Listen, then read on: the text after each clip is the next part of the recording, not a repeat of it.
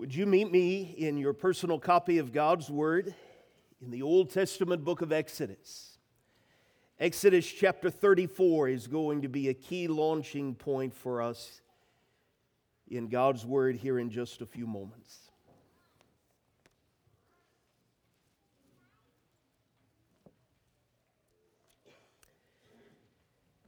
Blessed be the Lord, who alone does wondrous things. Blessed be His glorious name forever. May the whole earth be filled with His glory. That's how our time together began this morning. And I draw your attention back there because as we learn more and more about bringing the best in 2024, the glory of the Lord is a focal point for our first quarter of this year. We spent a little bit of time talking about that weighty word 2 weeks ago. It is from a Hebrew word that literally means heavy. And we read about the glory of the Lord all over His written revelation to mankind. We see the glory of the Lord even on this beautiful winter morning. The Apostle Paul in Romans chapter 1 encourages us to develop eyes to see and ears to hear and hearts that recognize His glory is on full display in the wonder of creation all around us. Most of us, I'm guessing, when we think of the glory of the Lord, the first thing that comes to our minds is His creative majesty, His matchless might. Who else could hold the oceans of the planet in the palm of His hands? Who else could measure the heavens with the length of the tip of your thumb to the tip of your little finger? That is our God. Behold our God. We are invited over and over again throughout the pages of Scripture to behold His glorious might. But we noticed last Sunday, or 2 Sunday mornings ago, when Moses, who had an absolutely incredible relationship with God, a relationship that is spoken of in terms of being face to face. Toward the end of Exodus 33, when Moses is vexed by the behavior of the people and now is being told to leave Mount Sinai and lead this people through the wilderness, he asks God, please show me your glory. And God does not part a sea again. He does not split the rocks of Sinai in half. He reveals to Moses His character. You can see it there in Exodus 34, verses 6 and 7, where even as we have sung together this morning, He describes Himself as the Lord, Yahweh, the one who was and is to come. He describes Himself as a God merciful and gracious, slow to anger and abounding in steadfast love and faithfulness, keeping steadfast love for thousands, forgiving iniquity and transgression and sin. But that is not all that He said. When Moses asked, please show me your glory, He continued on by describing Himself as a God who will by no means clear the guilty, visiting the iniquity of the fathers on the children and the children's children to the third and fourth generation. And I've got to tell you, for a very long time, when I would read Exodus 34, verses 6 and 7, I loved the first two-thirds. And I wasn't quite sure what to do with the last third, because that is uncomfortable language if it is true. What do you do with that? I wasn't raised to talk like that, and I'm guessing you weren't either. And that begs the question, why? Well, are we just sugarcoating the parts of God, of His character, that are particularly pleasant to reflect on and share with others, and just trying to do whatever we can to make sure that people don't notice the full revelation of God's character? That when we're talking about His glory, yes, we reflect on His might and His gracious character, but when God revealed His glory to Moses using these weighty words, He also talked about righteousness and justice in ways maybe that aren't all that pleasant for us to think about.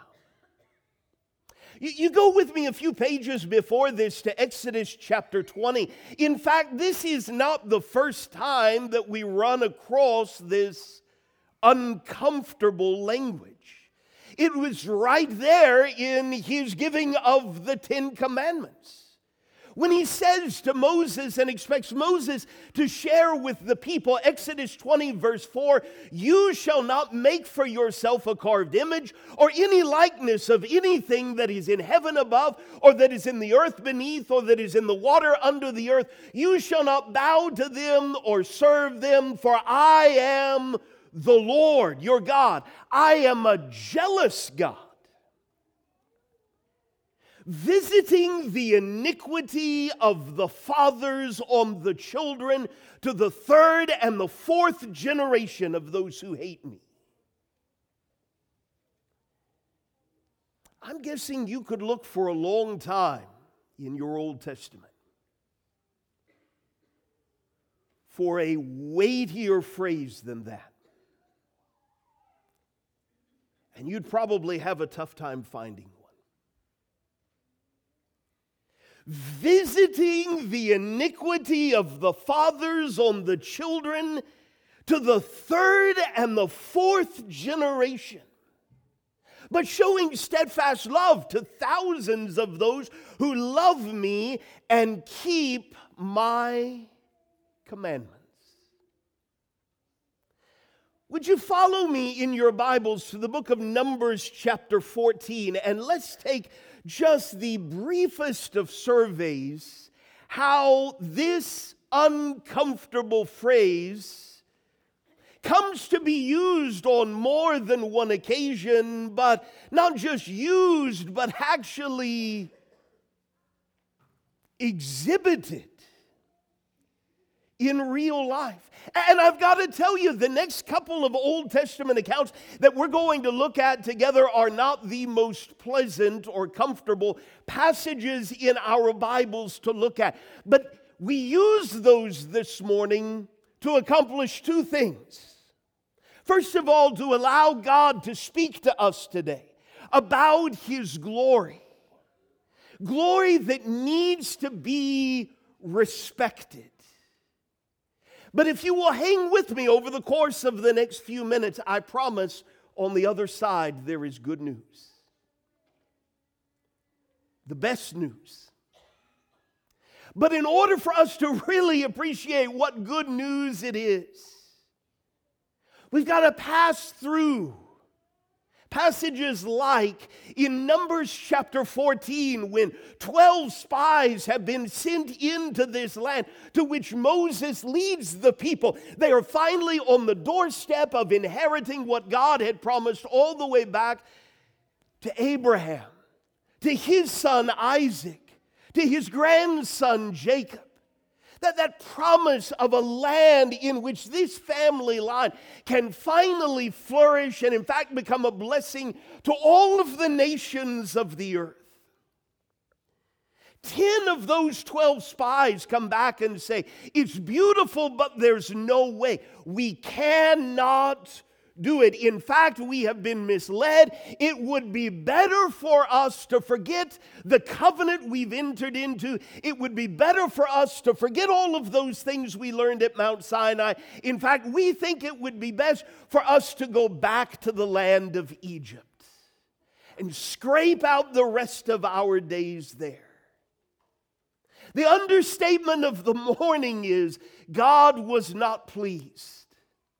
And so we read in Numbers chapter 14, verse 17, as he is voicing that displeasure to Moses, verse 17, Moses says, now, please let the power of the Lord be great, as you have promised, saying, God, do you remember what you told me in Exodus 34? Yahweh is slow to anger and abounding in steadfast love, forgiving iniquity and transgression, but he will by no means clear the guilty, visiting the iniquity of the fathers on the children to the third and the fourth generations. Moses remembered what God said. And just as he said, please show me your glory on Mount Sinai, here,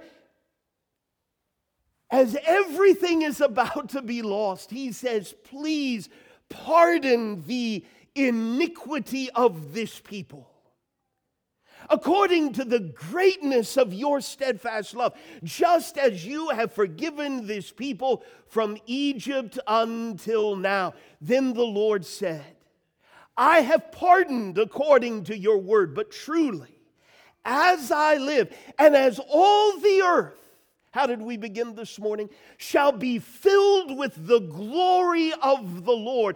None of the men who have seen my glory and my signs that I did in Egypt and in the wilderness, and yet have put me to the test these 10 times, and have not obeyed my voice, none of them shall see the Lamb that I swore to give to their fathers, and none of those who despised me shall see it.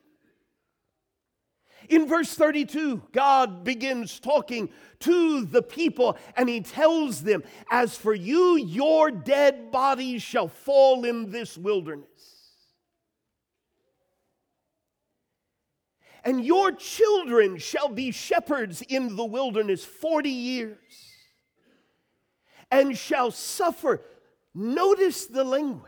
Your children shall suffer for your faithlessness,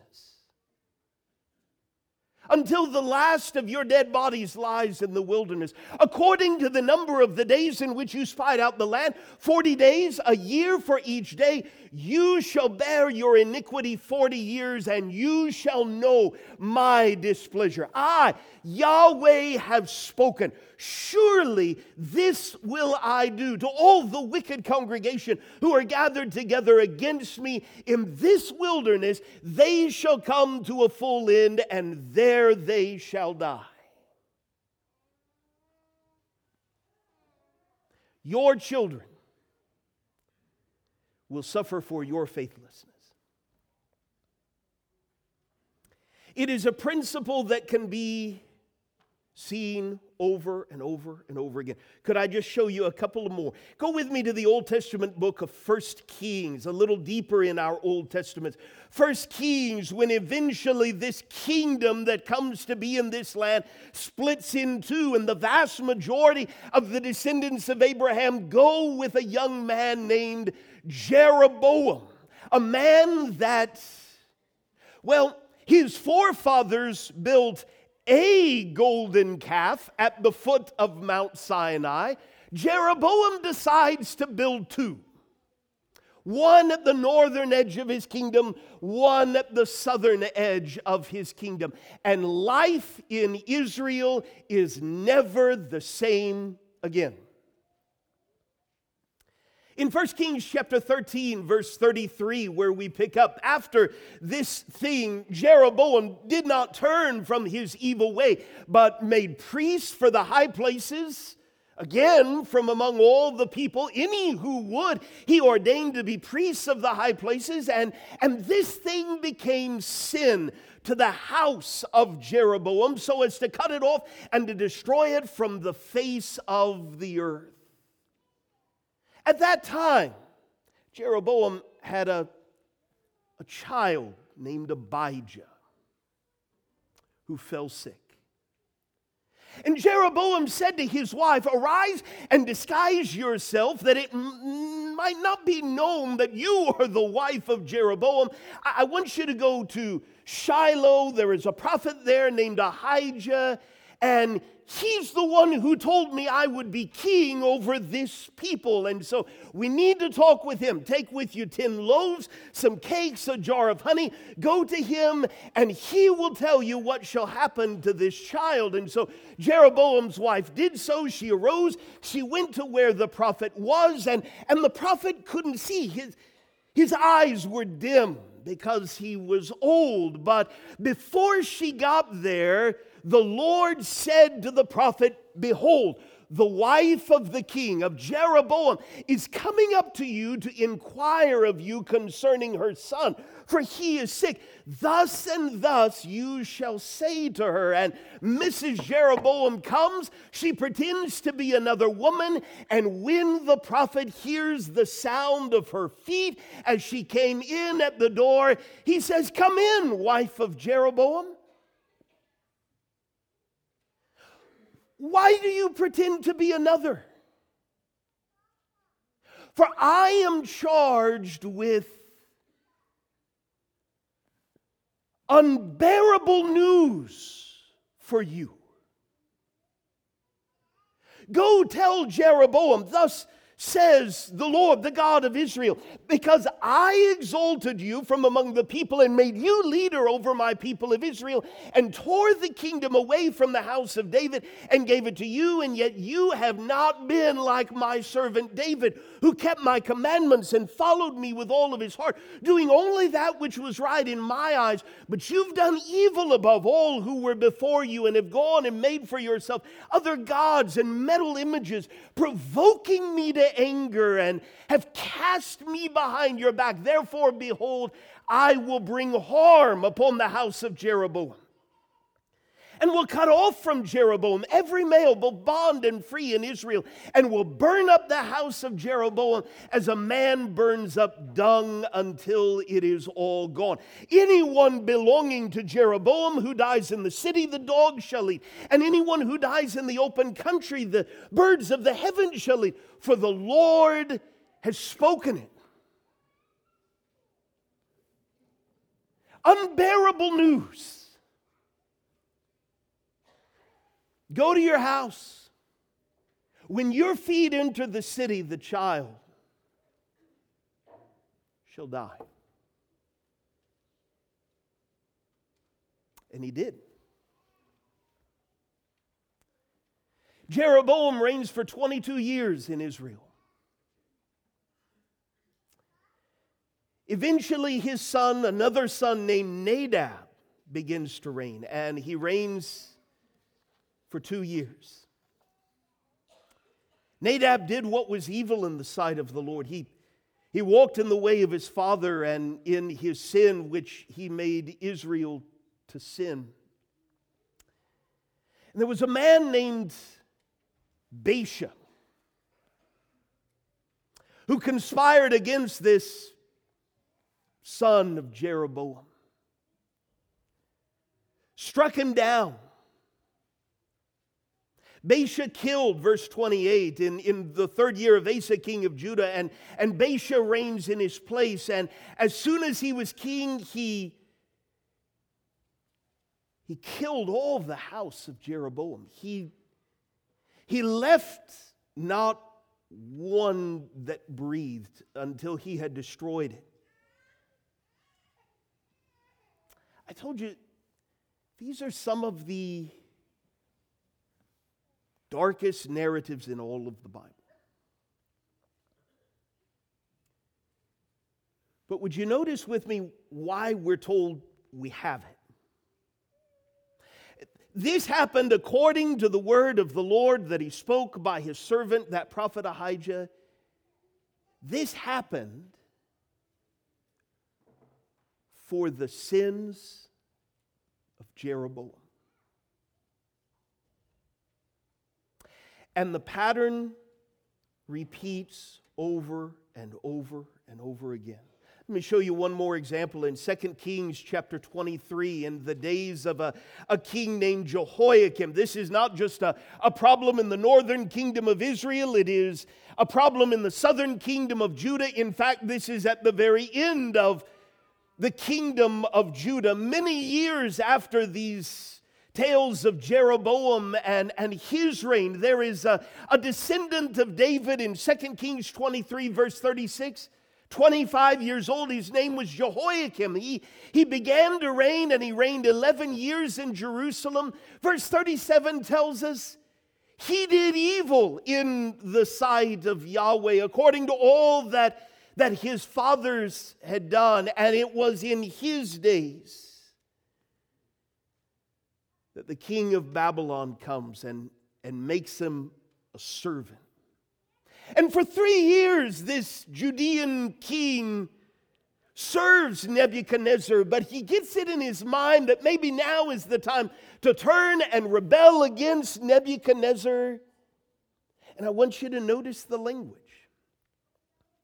The Lord sent against Jehoiakim bands of the Chaldeans and bands of the Syrians and bands of the Moabites and bands of the Ammonites and sent to them against Judah to destroy it according to the word of the Lord that he spoke by his servants, the prophets. Surely, our narrator tells us, this came upon Judah at the command of the Lord to remove them out of his sight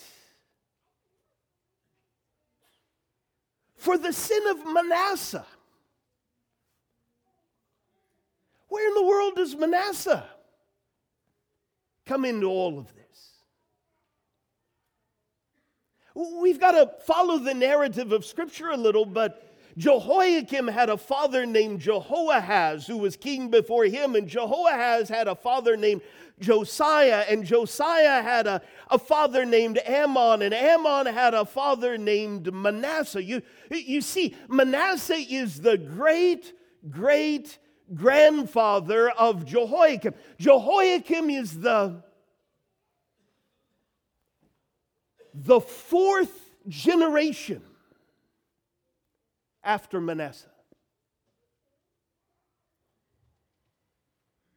And his kingdom crumbles for the sins of Manasseh according to all that he had done, and also for the innocent blood that he had shed. For he filled with Jerusalem with innocent blood, and the Lord would not pardon. Why? Because all the way back at Mount Sinai, he identified himself as a God who will by no means clear the guilty, visiting the iniquity of the fathers on the children and the children's children to the third and the fourth generation. And we're seeing a living example of it right there. In fact, we hear it as these people are led into captivity and now lament over what has been lost as they cry out, "Remember, O Lord, what has befallen us. Look and see our disgrace. Our inheritance has been turned over to strangers, our homes to foreigners. We've become orphans, fatherless, our mothers like widows. We must pay for the water we drink. The wood we get must be bought. Our pursuers are at our necks. We are weary. We are given no rest. We've given the hand to Egypt and to Assyria to get bread enough. Our fathers sinned and are no more. And here we are in Babylon, bearing their iniquities." Go with me to the book of Psalms, if you will. Meet me in Psalm 79. Psalm 79, where poetically, this extremely difficult time in Israel's history is being described. Psalm 79 and verse 1, speaking of these nations. Oh God, Psalm 79 verse 1, the nations have come into your inheritance.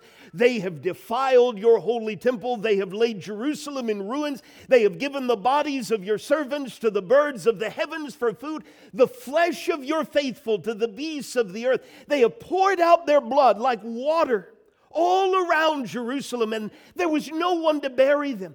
We have become a taunt to our neighbors, mocked and derided by those around us. How long, O Lord, will you be angry forever? Will your jealousy burn like fire? Pour out your anger on the nations that do not know you and on the kingdoms that do not call upon your name. For they have devoured Jacob and laid waste his habitation. Do not remember against us. Your English translation very well may read, do not remember against us our former iniquities. But I'm guessing you probably have a footnote that gives you a more literal rendering of that phrase. Do not remember against us the iniquities of former generations. Let your compassion come speedily to meet us. We are brought very low. Hear us, O God of our salvation, for the glory of your name.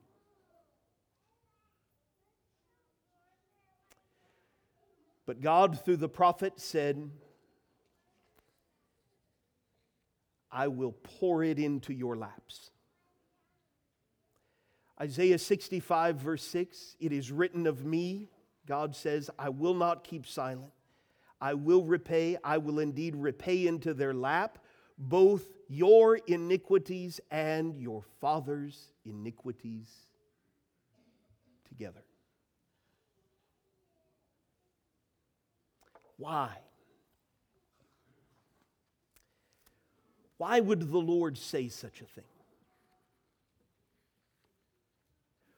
Why would He do such a thing? Could I suggest to you 6 simple points? He is holy. Psalm 5, verse 4, you are not a God who delights in wickedness. Evil may not dwell with you. He is light,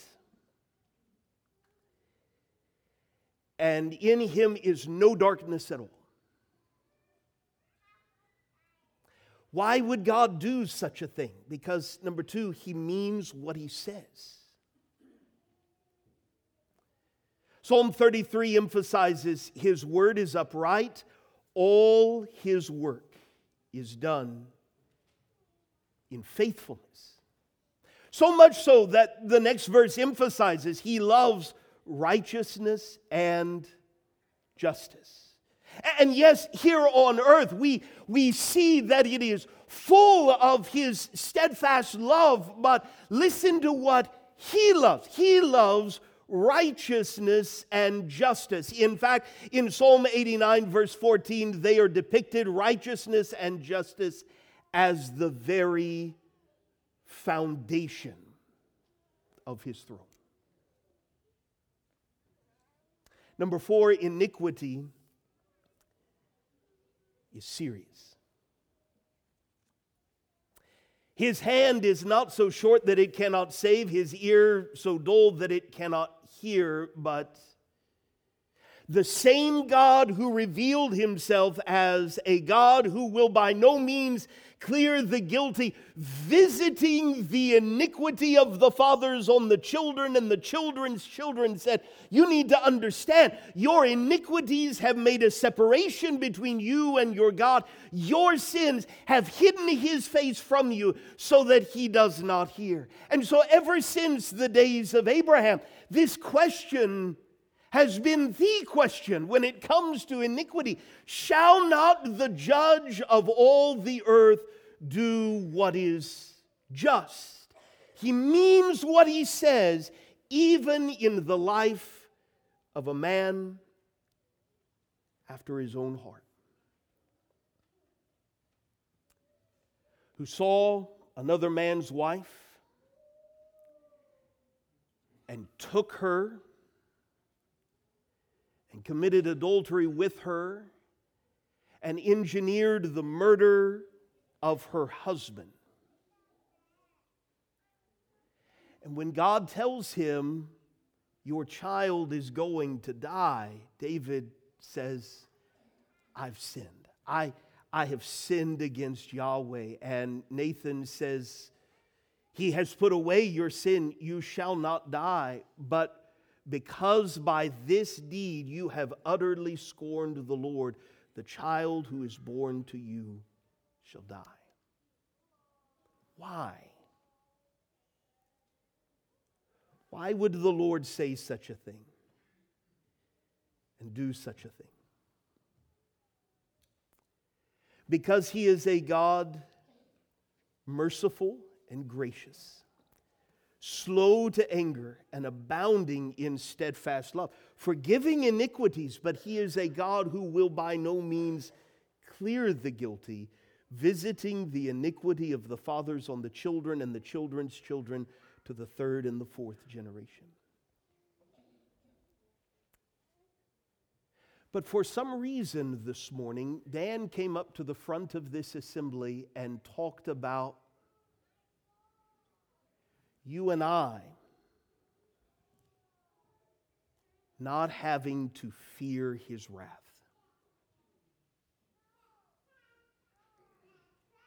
Even as the sun rose this morning in our generation, righteousness and justice are still the foundation of His throne. But the reason Dan was able to direct our minds in our observance of the Lord's Supper, emphasizing that you and I don't have to fear His wrath, is because this same Lord, who had done what He said generation after generation after generation after generation, at just the right time said, my Son will pay the price. And so before we're done this morning, would you join me in Isaiah chapter 53 and notice the language that is used to describe God's own Son? That there is something about this news that leads the prophet to say, who has believed what he has heard from us? This is something new. This is something strange. This is something different. This is something we have not experienced before. Isaiah 53 verse 1, to whom has the arm of Yahweh been revealed? There is a he, the prophet said, who was coming, who would grow up before the Lord like a young plant and like a root out of dry ground. He didn't have any form or majesty that we should look at him and no beauty that we should desire him. In fact, he was despised and he was rejected by men. He was a man of sorrows and acquainted with grief. And as one from whom men hide their faces, he was despised and we esteemed him not. Surely He has borne our griefs. Notice the change. No longer is it going to be that our children or our grandchildren or our great-grandchildren or to the fourth generation, our great-grandchildren carry our sorrows. No, someone else is going to carry those for us. Someone else, not our children, not our grandchildren, are going to be smitten by God and afflicted. No, someone else is going to be pierced for our transgressions. And for generation we have been crushed by the iniquities of our forefathers. But someone is going to come to change everything. Someone's going to be chastised and we will be brought peace. Someone is going to be wounded and we are the ones who will be healed. On him the Lord is going to lay the iniquity of us all.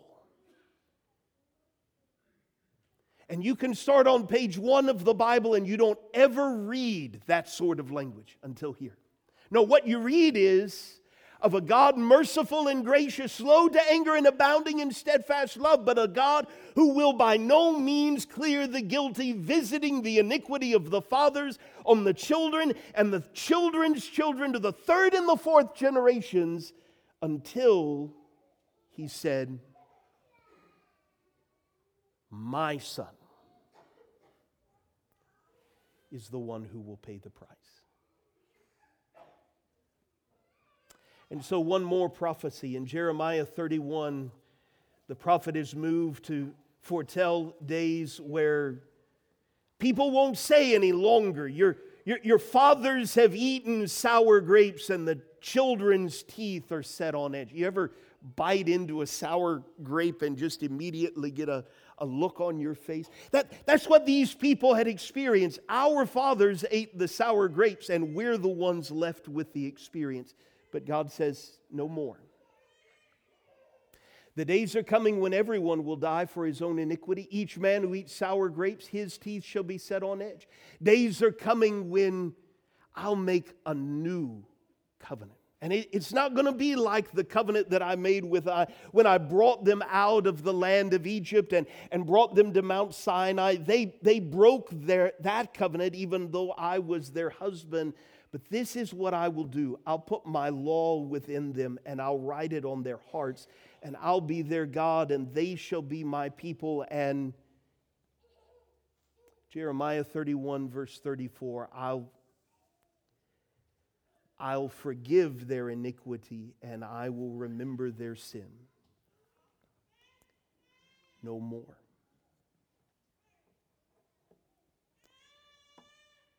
In just a moment, we're going to stand and sing a simple anthem over and over again.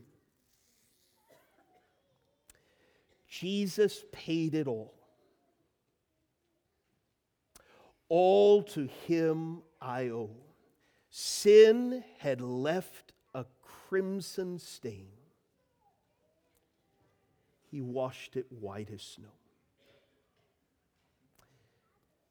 We've waded into a little bit of deep waters this morning, but if you take nothing else away from our time in God's Word, I hope you take this. The glory of the Lord is to be respected. His glory fills the earth, whether we see it with our physical eyes or not. His glory ought to fill every human heart. But each one of us chooses to live at times as if we are more glorious than him. And that's serious. And he means what he says.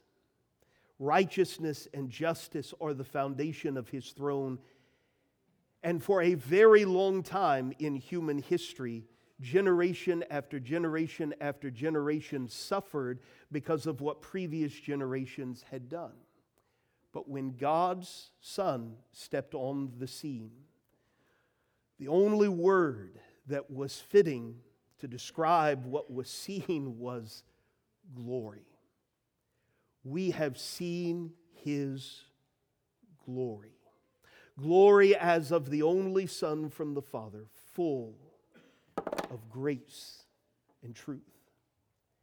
And we've gathered this morning in the name of this Son of God who died on a cross for my iniquities and your sins. And we're singing this invitation of the Lord, making sure you understand Jesus can pay it all. Sin leaves a crimson stain that nothing, no amount of power, no amount of prestige, no amount of money can wash away. But his blood can wash you white as snow. When people asked how that could be a reality in their own life, they were told to repent and be baptized in His name for the forgiveness of their sins. And if you're ready right here and right now to answer that call, we would love to help you. Jesus has already paid it all. If you recognize this morning, all to Him you owe, and we can help you, would you let us know by coming to the front while we stand and sing together?